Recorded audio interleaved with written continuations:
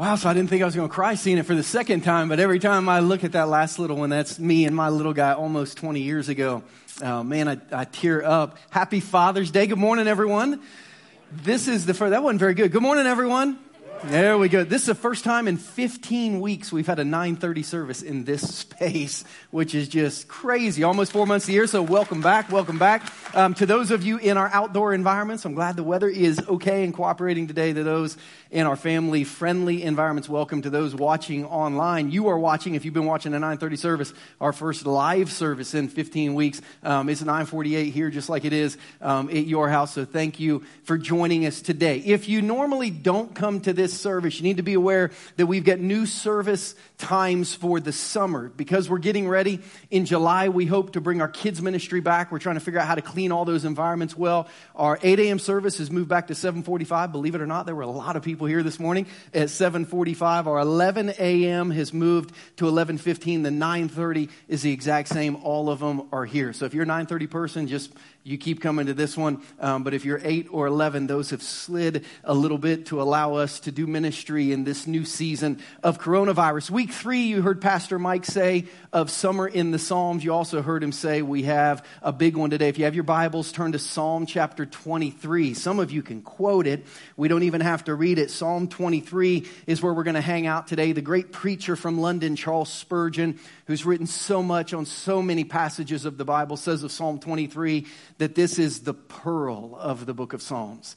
This is the pearl of Psalms whose soft and pure radiance delights every eye. Of this delightful song, it may be affirmed that its piety and its poetry are equal. Its sweetness and its spirituality are unsurpassed. This is, for those of you who may be brand new to Christianity or the Bible, one of the greatest chapters in the entire Bible. I think you're going to enjoy our time in the 23rd Psalm today. Before we dig into the 23rd Psalm, let me say thank you again for those of you who have been giving, those of you here, those of you outside, those of you online. We don't take offerings in the coronavirus season. You can drop your offering in the bucket if you go leave the service if you want to. You can also give online like so many have been on our website, through our app. You can text to give. Not only have people been giving tithes and offerings, they've been giving to our building campaign. You heard me announce last week that we've got our site permit to begin breaking ground. We're hoping this week we might be able to break ground on all the site work to get everything ready for beginning to build a building in the fall if everything works out for that. But I need y'all to pray. Everybody say Batman. Say Batman. The Batman is coming Wednesday. The last thing we have to do before we can knock down that row of trees where a new road is going to go is there's an endangered species of bat that sometimes hangs out in Lee Summit. So the Batman is coming Wednesday, and he's going to make sure that species of bat is not hanging out in our trees. If you've ever hunted bats, before Wednesday would be a good time. Just kidding, just kidding, just kidding. Lee Summit City Council, just kidding. We're not going to kill the endangered bats.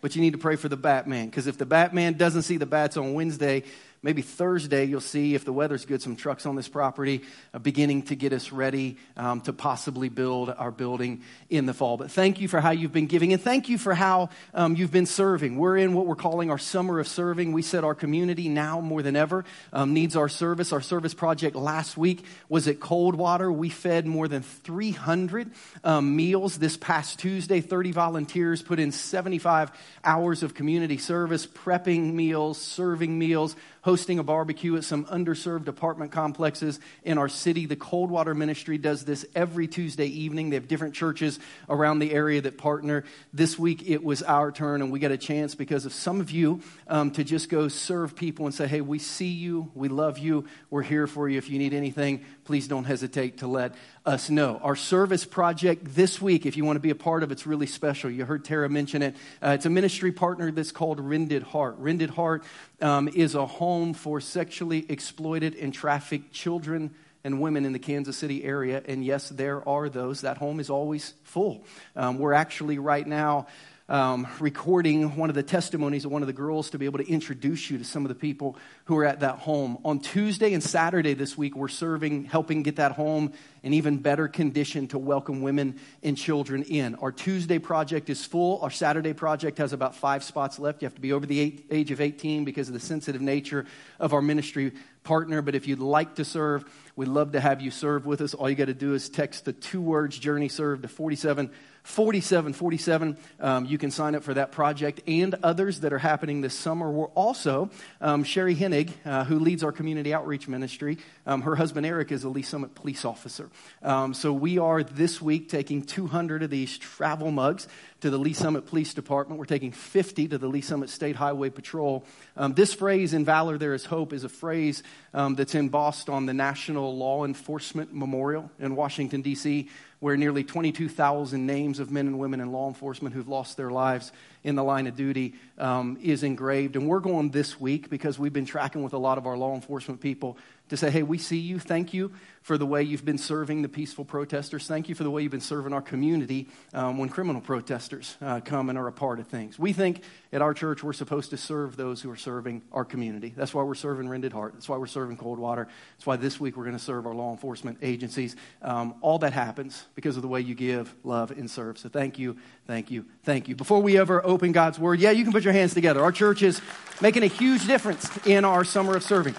Before we ever open God's Word, we always ask Him to open our hearts. So would you bow your heads here and outside if you're at home?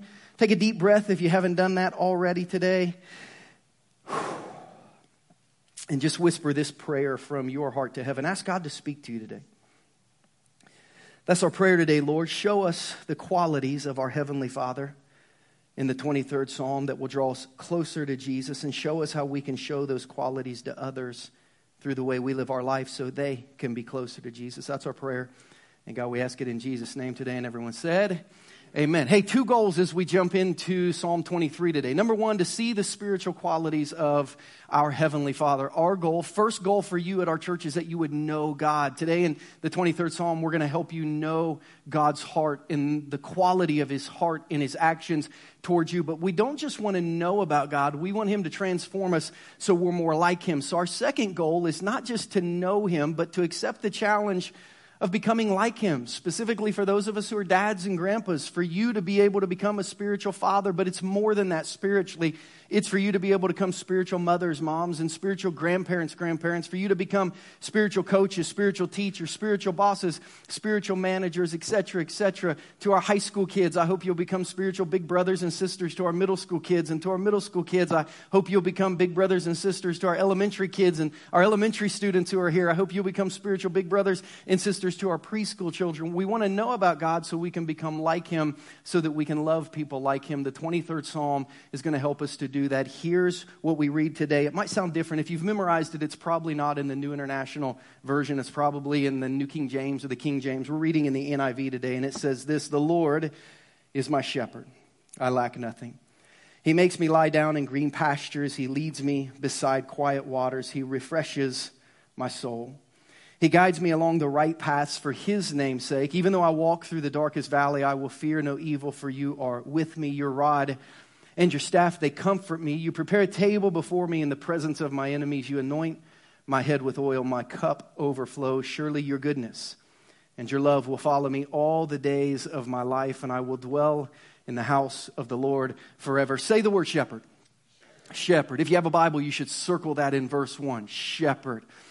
The best word picture that the Old Testament gives us for how God loves and who God is the word shepherd. And the people in the Old Testament who were connected to God and led for God, most of them were shepherds. Adam, that we talked about in the garden, Adam and Eve, was a shepherd. He cared for animals. His son Abel, the righteous son, was a shepherd. He cared for animals. Noah became a shepherd. When it finally quit raining and the ark emptied the animals out, Noah became a shepherd. Abraham was a shepherd. His son Isaac was a shepherd. His grandson Jacob was a shepherd. His great-grandson Joseph was a shepherd. Moses, who would become the deliverer of the people of Israel out of slavery in Egypt, was a shepherd. David, who wrote the 23rd Psalm, the great king of Israel who would kill Goliath, was a shepherd. And of course, Jesus in John chapter 10 would say, "I am the good shepherd."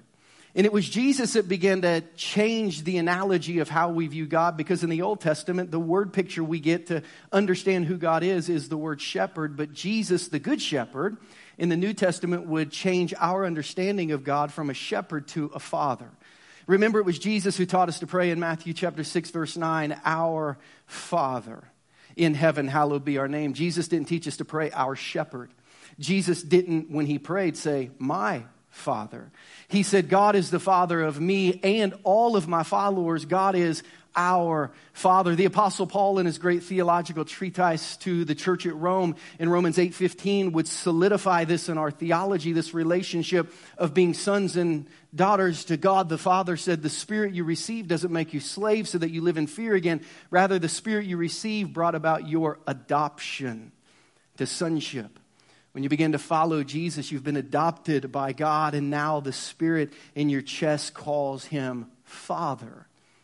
So on Father's Day, 2020, we get to look back at the greatest of all Psalms, the 23rd Psalm, and we get to see how God, the Shepherd, kind of interacts with us as God, the Father. And we see two things today, God as Heavenly Father, and then we see how we can be spiritual fathers and mothers and big brothers and sisters, leaders in the lives of others. We want to look first at Heavenly Father. As we look through Psalm chapter 23, just 6 verses, what we're going to see are 5 qualities of God the Father, our Heavenly Father that he has in our life. And what we're going to do is we're just going to kind of go one verse at a time, and we're going to say this verse says the Good Shepherd is this way.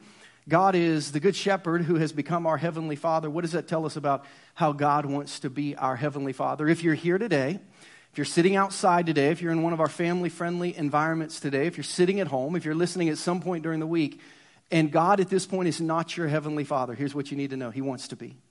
He wants to be. He can be. All you have to do is reach up and take the hand of a Heavenly Father who's reaching down to adopt you spiritually. I think by the time you hear his qualities, you'll think, I need that in my life. What are the qualities of God as Heavenly Father? Quality number 1, he refreshes my soul. Man, how many of us have needed this in the last 15 weeks? Our soul has just been weary. Our soul has been tired. Our soul has been beat up. How many of you have needed your soul refreshed? The first quality we learn of our Heavenly Father is he refreshes my soul. Psalm 23:2 said, he makes me lie down in green pastures. By the way, everything that's in yellow I'll always talk about. So if you're tracking with me, you can underline those words. He makes me lie down in green pastures. He leads me beside quiet waters. He refreshes my soul. If God were to pull up today with a drink cart of refreshment, he would not have a drink called refreshing your soul. If God was had fountain drinks hanging on the wall like Quick Trip, he would not have a flavor called refreshing my soul. But he does refresh our soul. You say, how? God has actually 2 flavors of drink called authority and direction, that if you accept the authority of God and the direction of God, when you combine those together, it's something that refreshes your soul. There are too many people in 2020 who want God to refresh their soul. They just don't want him to tell them what to do. There are too many people in 2020 who really would like God to refresh their soul. They're just not going to listen to his direction for their life. But you need to understand Psalm 23 says, here's how he refreshes our soul. Sometimes he makes us do things. We give him authority. And by giving the one who created us authority, the Creator refreshes the soul that he puts inside of us, and we give him permission to direct us. He leads us, and by giving the one who created us direction of the soul he put inside of us, his authority and his direction bring refreshment. When I live the way God tells me to live, when I do what God tells me to do, it actually brings refreshment to my soul. Our Heavenly Father refreshes our soul, but only if you surrender authority of your life and direction in your future. He refreshes our soul. Number 2, he guides us as image bearers.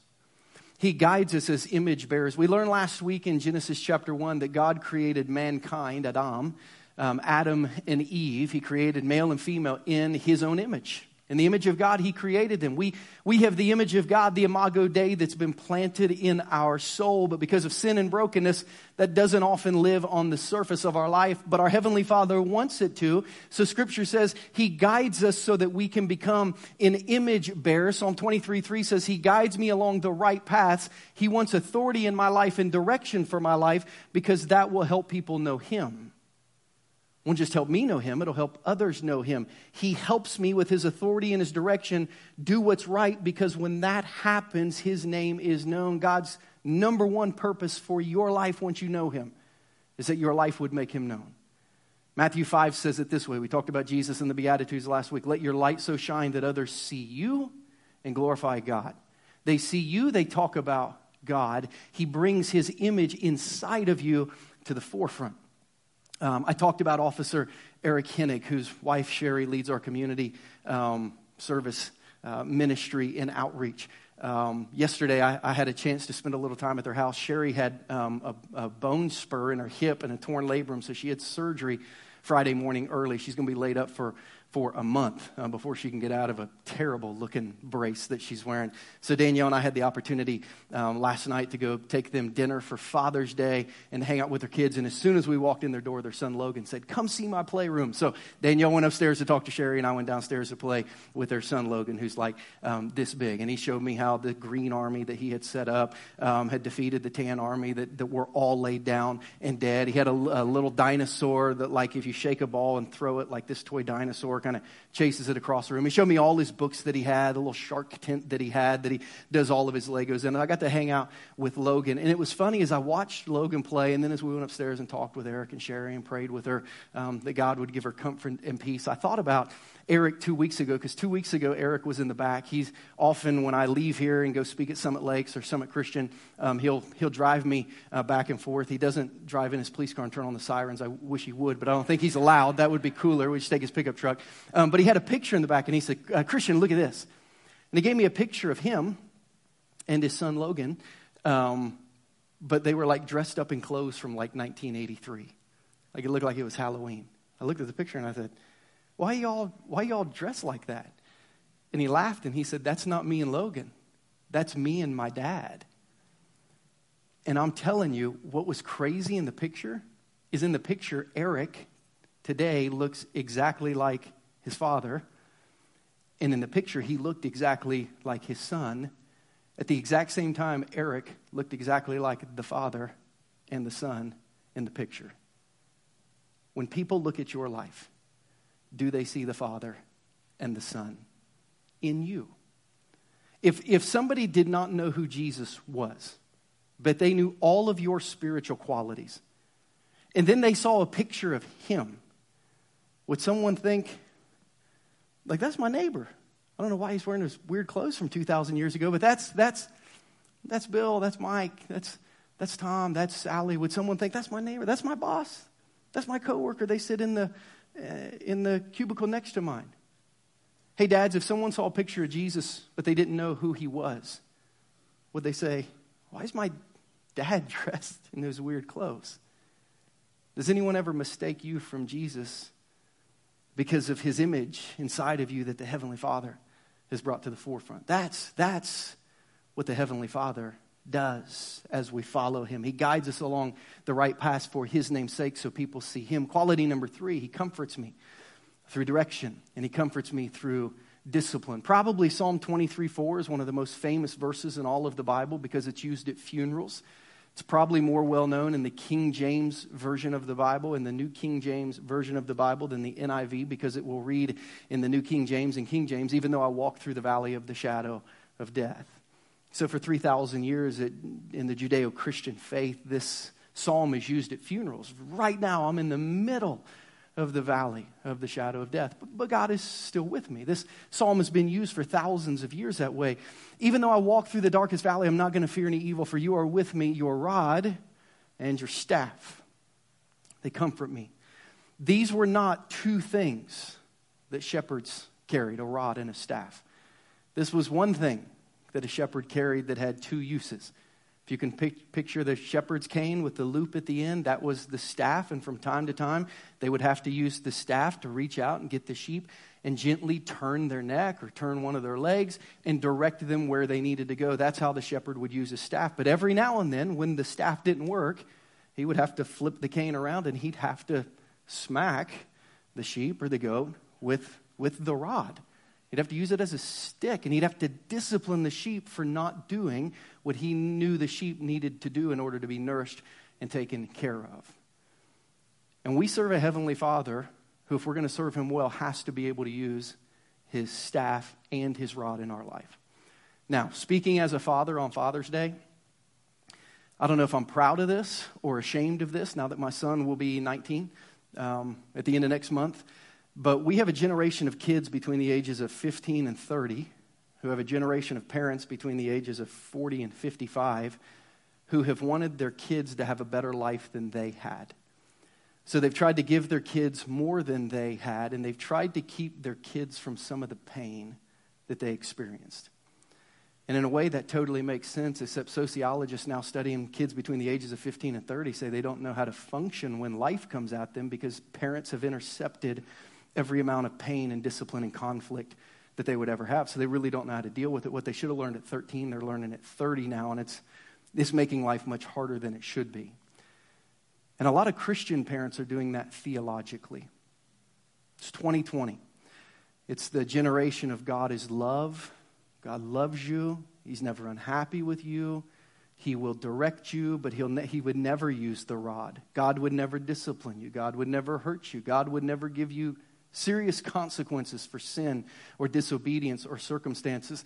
And we're beginning to raise a generation of kids who not only hasn't had any personal, relational, financial kind of hiccups, pain, tension in their life, but they're not even aware that there's a God who has a standard for them that when they don't meet it as a follower who has to use his rod every now and then. It's not fun, but Job said it's beneficial. Job in Job 5:17, going through a difficult season of life, said, "Blessed is the one whom God corrects." So don't despise the discipline of the Almighty. Hey, it's no fun, but it's beneficial.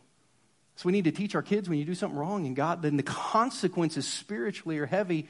That's just God shaping you to be more like Jesus. Parents, we got to be really, really careful because a lot of today's parents are creating a theology based on their pain and their discipline, something they experience, rather than their child's growth through their child's discipline, and they're shielding their kids from the times God wants to discipline them and say, that's not going to work spiritually. And listen, Mom and Dad, you can trust the Good Shepherd. You say, well, what if God uses the rod? He uses it sparingly. He uses it well. He uses it gently. You can trust Jesus.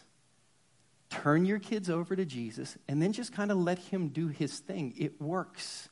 Our Heavenly Father knows what he's doing, and he brings comfort ultimately through the staff, but sometimes through the rod. Area number 4. What do I learn about my Heavenly Father from Psalm 23? He fought and he won our battles so that we can rest and have peace within our battles. He fought and he won our biggest battle so that we can rest and have peace in the battles that we face in life. Probably the verse I spent the most time on as I studied Psalm 23 this time around was verse 5. You prepare a table before me in the presence of my enemies. You anoint my head with oil, my cup overflows. Here's the picture. Most armies, when the enemy is not only within eyesight, but they're watching what you're doing, they don't even stop to eat. Much less stop to set up a table, much less have a banquet, much less celebrate Thanksgiving while the enemy is watching on. But that is the picture that our Heavenly Father, even in the midst of a world that is totally broken and spiritually is an enemy, that our Heavenly Father, even in the midst of that, he's aware of the enemy, but he's not alarmed by the enemy because he knows if we're with him, we're going to be okay. Yes, there's the presence of the enemy, but there's the presence of God, and that is greater. So what you see is a picture of God with the enemy watching on who says, I'm just going to do my thing because we're going to be okay. Now, if you've been to Jerusalem, this picture makes more sense.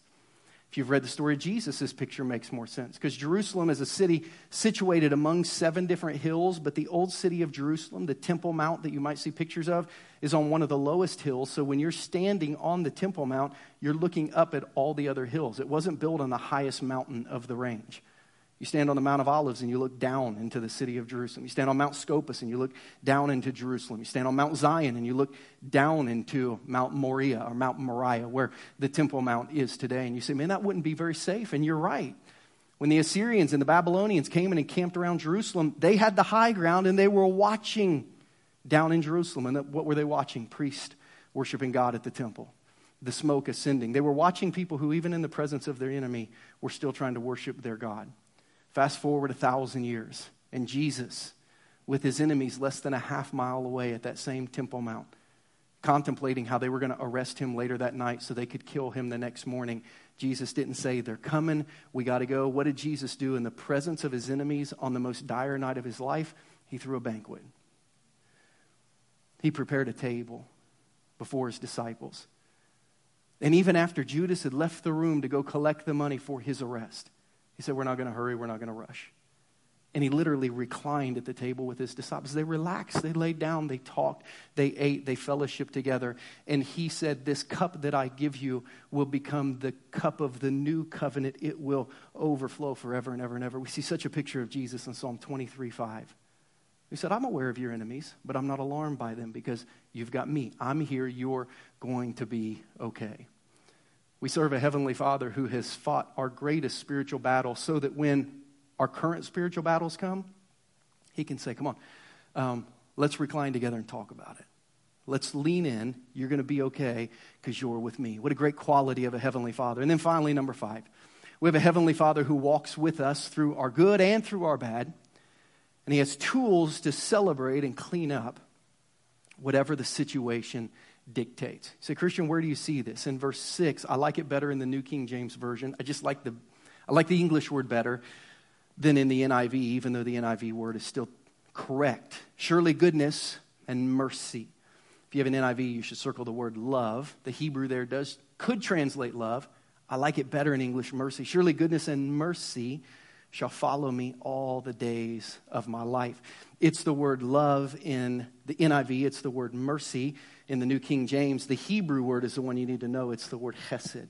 It comes from 3 Hebrew letters. Remember, Hebrew is written right to left. The letter Chet, the letter Samek, the letter Dalet. H-S-D. No vowels in the ancient Hebrew language. That's why they would come along and add these dots and say that tells you kind of the sound that's supposed to occur between the consonants written there. Hesed, Hesed, Hesed. What is Hesed?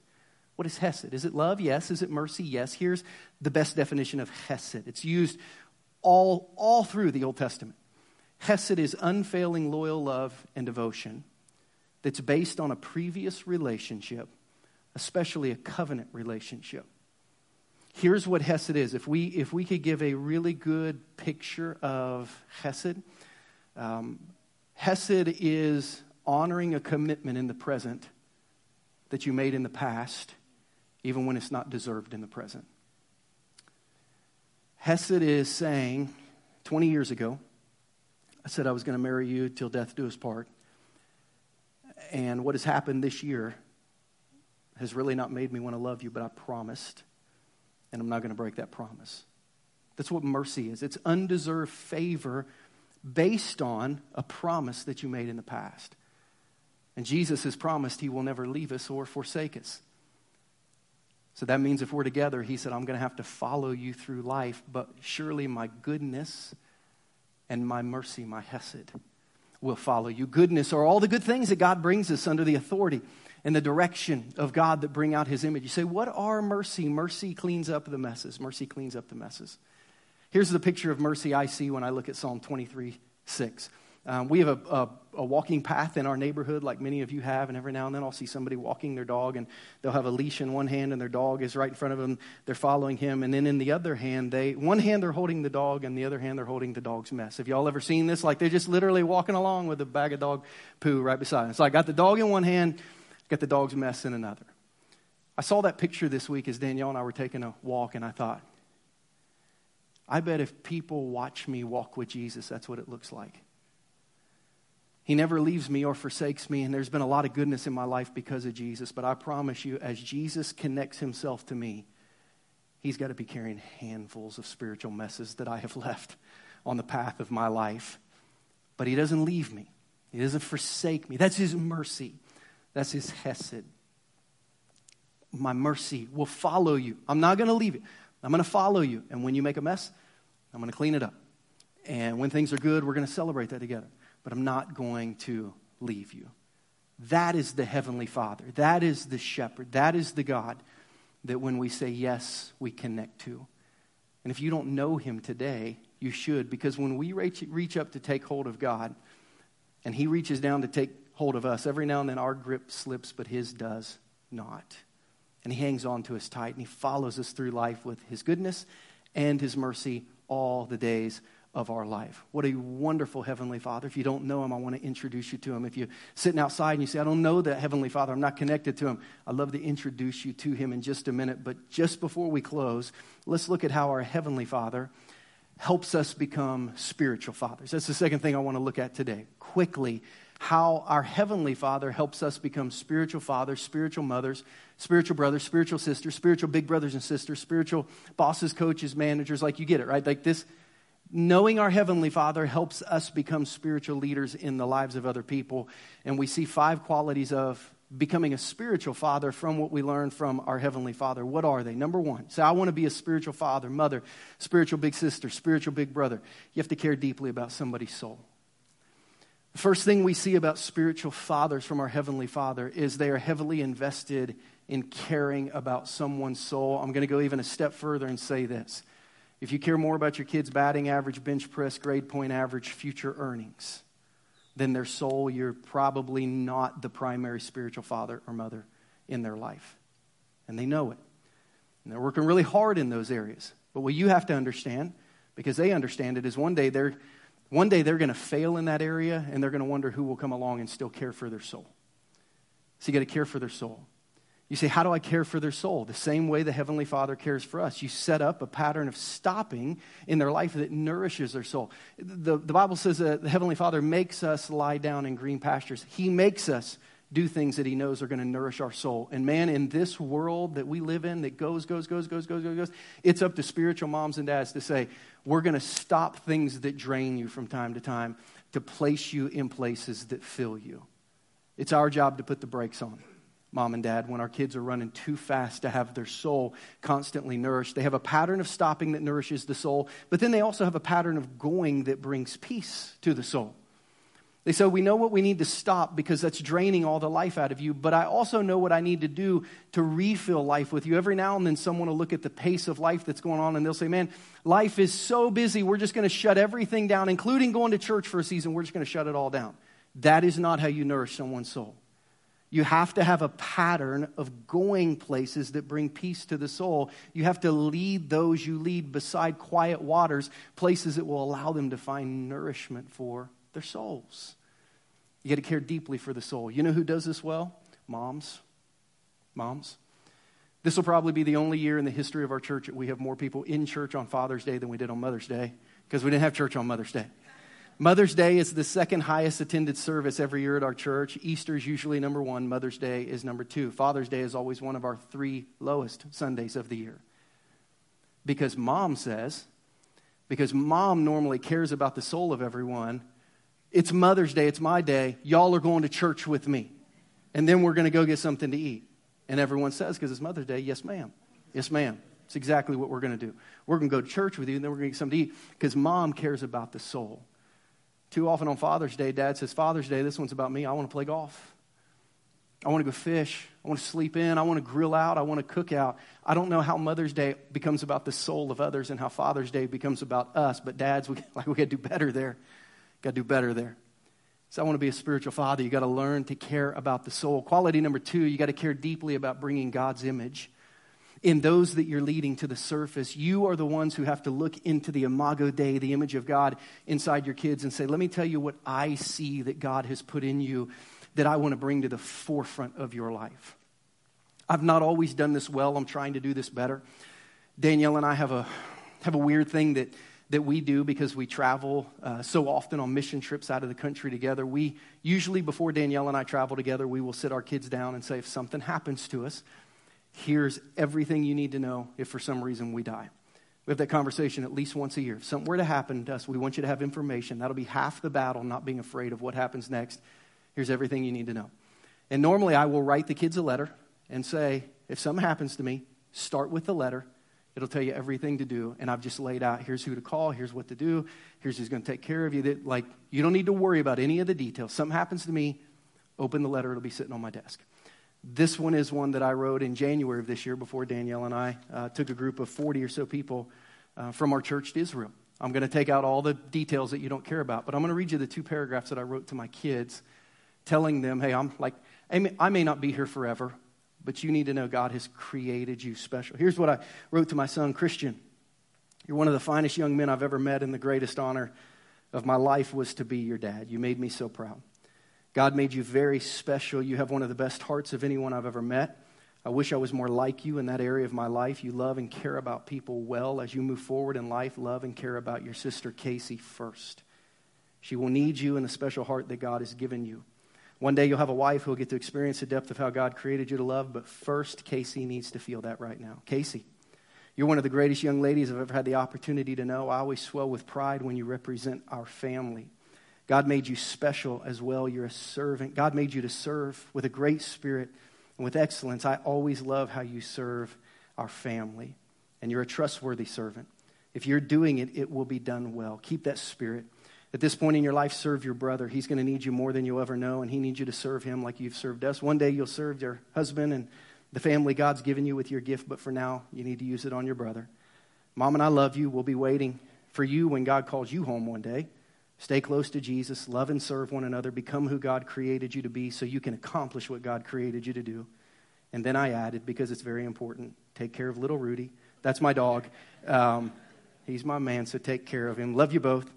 Sorry we didn't make it home to Kansas City. Know that we're at home with Jesus until we meet again.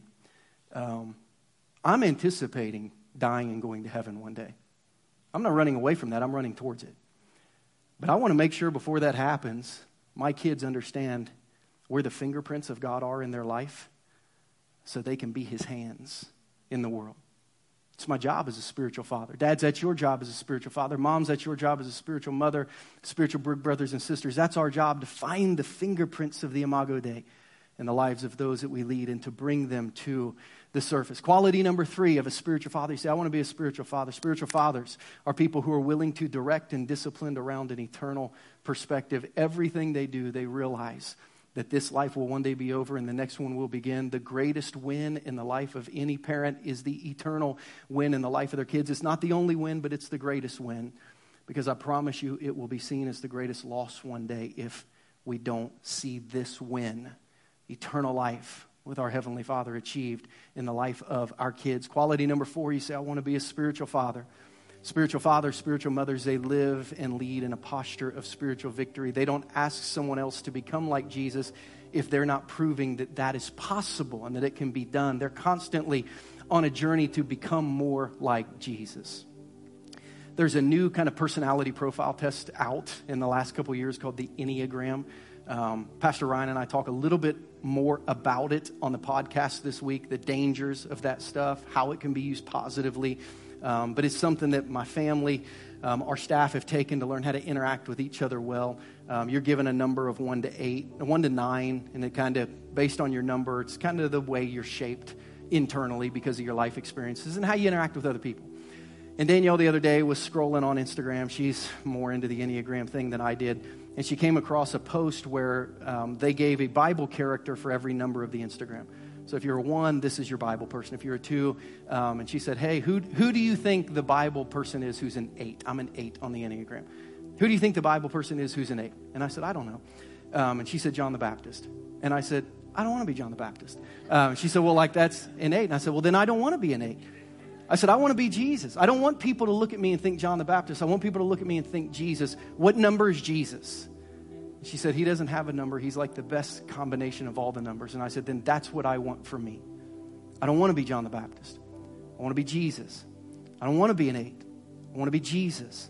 I want to become like my spiritual heavenly Father. I want to be Jesus because I can't help others become like Jesus if I'm not becoming more like Jesus. Spiritual fathers live and lead in a posture of spiritual victory. They are seeing God accomplish in them what they are telling their family can be accomplished in those that they lead. And then finally, quality number 5. This might be the most important thing you need to hear today. For those of you here watching outside, watching online, this may be the most important thing you need to hear today. You say, I want to be a spiritual father. Then you have to celebrate the good days of life, the goodness. And you have to show mercy on the bad days of life. I've never had a parent ask me, when should I stop celebrating the good things in life? Nobody's ever asked me that question. For some reason, and I believe it can only come from the spiritual enemy, people often ask me, how long should I show mercy before I write someone off? They never say, how long does goodness last? Like they understand, they're just going to do that forever. But there is this thought that if somebody's not walking with God, if they've turned their back, if they've turned away, if they're atheist, agnostic, if they've walked away from the faith, how long do I show mercy? And I would say this, show mercy as long as you need it. Which means this, as long as you're living, show mercy. You stop showing mercy to your children and your grandchildren and those you're leading spiritually, you disconnect and you throw away the bags and you stop following them on the day you die and not a minute before. Because that's what Jesus does to us. His goodness and His mercy follow us all the days of our life. And as Christians, we have to show mercy all the days of our life because we're supposed to be becoming like Jesus. What a great Heavenly Father that we have an opportunity to connect to. What great pictures of a spiritual Father that we can be challenged by today. I love how David starts and ends this psalm very simply. The Lord is my shepherd, my Father. I lack everything. David says, because I have a connection to God, I have everything I need. And then he ends this way. Because I have a connection to God, I have everything I need. And one day, I'll be with Him forever. Can you say that?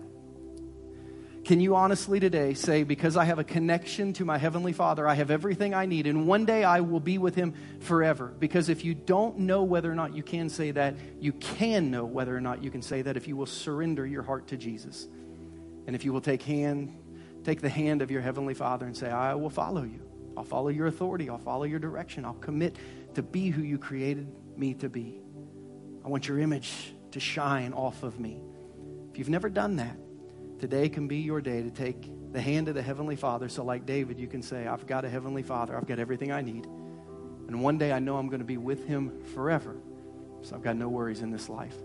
If you don't know that, you can today. Would you bow your heads and pray with me as we consider that? Every head is bowed and every eye is closed here. Those watching online, those in our overflow.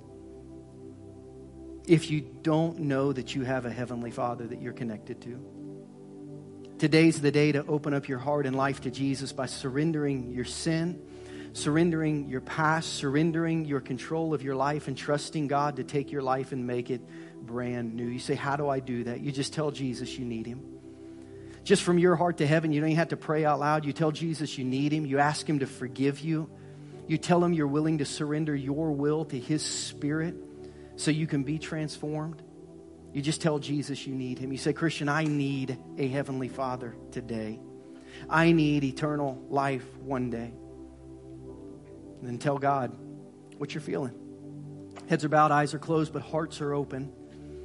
And if you say, I need that, just pray this prayer after me. It's not my prayer or even your words that make the transition. It's the act of opening your heart to Jesus and following Him. Just pray something like this. You don't have to pray it out loud. From your heart to heaven, pray something like this. Jesus, I need you in my life. Just pray that. Jesus, I need you in my life. Forgive my sin and brokenness. Heal me from the inside out and make me brand new. I surrender my will to your Spirit and your plan for my life. Come into my heart. Be Lord and leader of my life. I will commit to follow you. Become my Heavenly Father today. If you just prayed with me, in just a minute, I'm going to give you an opportunity to let us know how, to let you know how you can tell us you prayed with us so that we can connect with you, answer any questions, celebrate your spiritual decision. But as we close today with heads still bowed and eyes still closed, let me talk to the Christians. Let me talk to the Christians. If you're a follower of Jesus, God has positioned you to be a spiritual father or a spiritual mother, a spiritual mentor to somebody in your life, maybe someone in your biological or adopted or extended family, maybe somebody in your life or work or someone you live near. If you're a follower of Jesus, that's true of you. So would you right now ask God to help you care about somebody's soul in a way that helps them look more like Jesus? If you know who they are, pray for them by name. If you're a parent, pray for your kids right now. If you have grandkids, pray for your grandkids right now. Ask God to help you care about somebody's soul in a way that helps them look more like Jesus. And ask God to help you lead from a posture of spiritual victory by working hard in your own life to look like Jesus. That will include showing others the mercy that God shows you every day until you don't have another day to live. So if you've been considering giving up on someone or you've given up on them, ask God to give you a heart of mercy towards them again. That will only help people see Jesus in your life. God, thank you for being our Heavenly Father. Help us embrace the qualities to become spiritual fathers and mothers to the next generation of Christians in our world. Help us to do it every day until your kingdom fully comes and your will is fully done on earth, in our city, in our community, as it is in heaven. That's our prayer. We pray you'd help us today. We pray all these things in Jesus' name. And everyone said, amen and amen. Hey, if you made a spiritual decision today here, or if you're outside or if you're watching online, the best way to get a hold of us in the coronavirus world where we don't have papers and pens in the seats is to pull out your smartphone and text the number 474747 to Journey Connect. 474747 to Journey Connect. If you made a spiritual decision, if you need prayer, if you need help with anything, if you're a first-time guest and you want to say, hey, I came to Journey for the very first time, please let us know. Journey Connect, 474747. Take you less than 60 seconds to fill out that card. If you're a guest today and it's your very first time, we'd like to give you a gift even before you leave. Pastor Mike will tell you how to do that in just a minute. Ken and Lauren are going to lead us in a final song. We like to take kind of the final moments of the service. The seeds have been planted in your heart. We like to just kind of worship before we leave so that God can drill down deep the lessons he's put in our soul, and hopefully so we can carry them with us every day as we walk this week. So Ken, let me pray for us, and then you guys can lead us. God, thank you for the seeds you planted in our heart, our soul, our spirit today. Lord, we pray that now you will water them as we worship over them so they begin to grow into transformational things in our life. Thank you that you're such a great Heavenly Father. We worship you today. In Jesus' name, amen. Let's stand and worship with the team.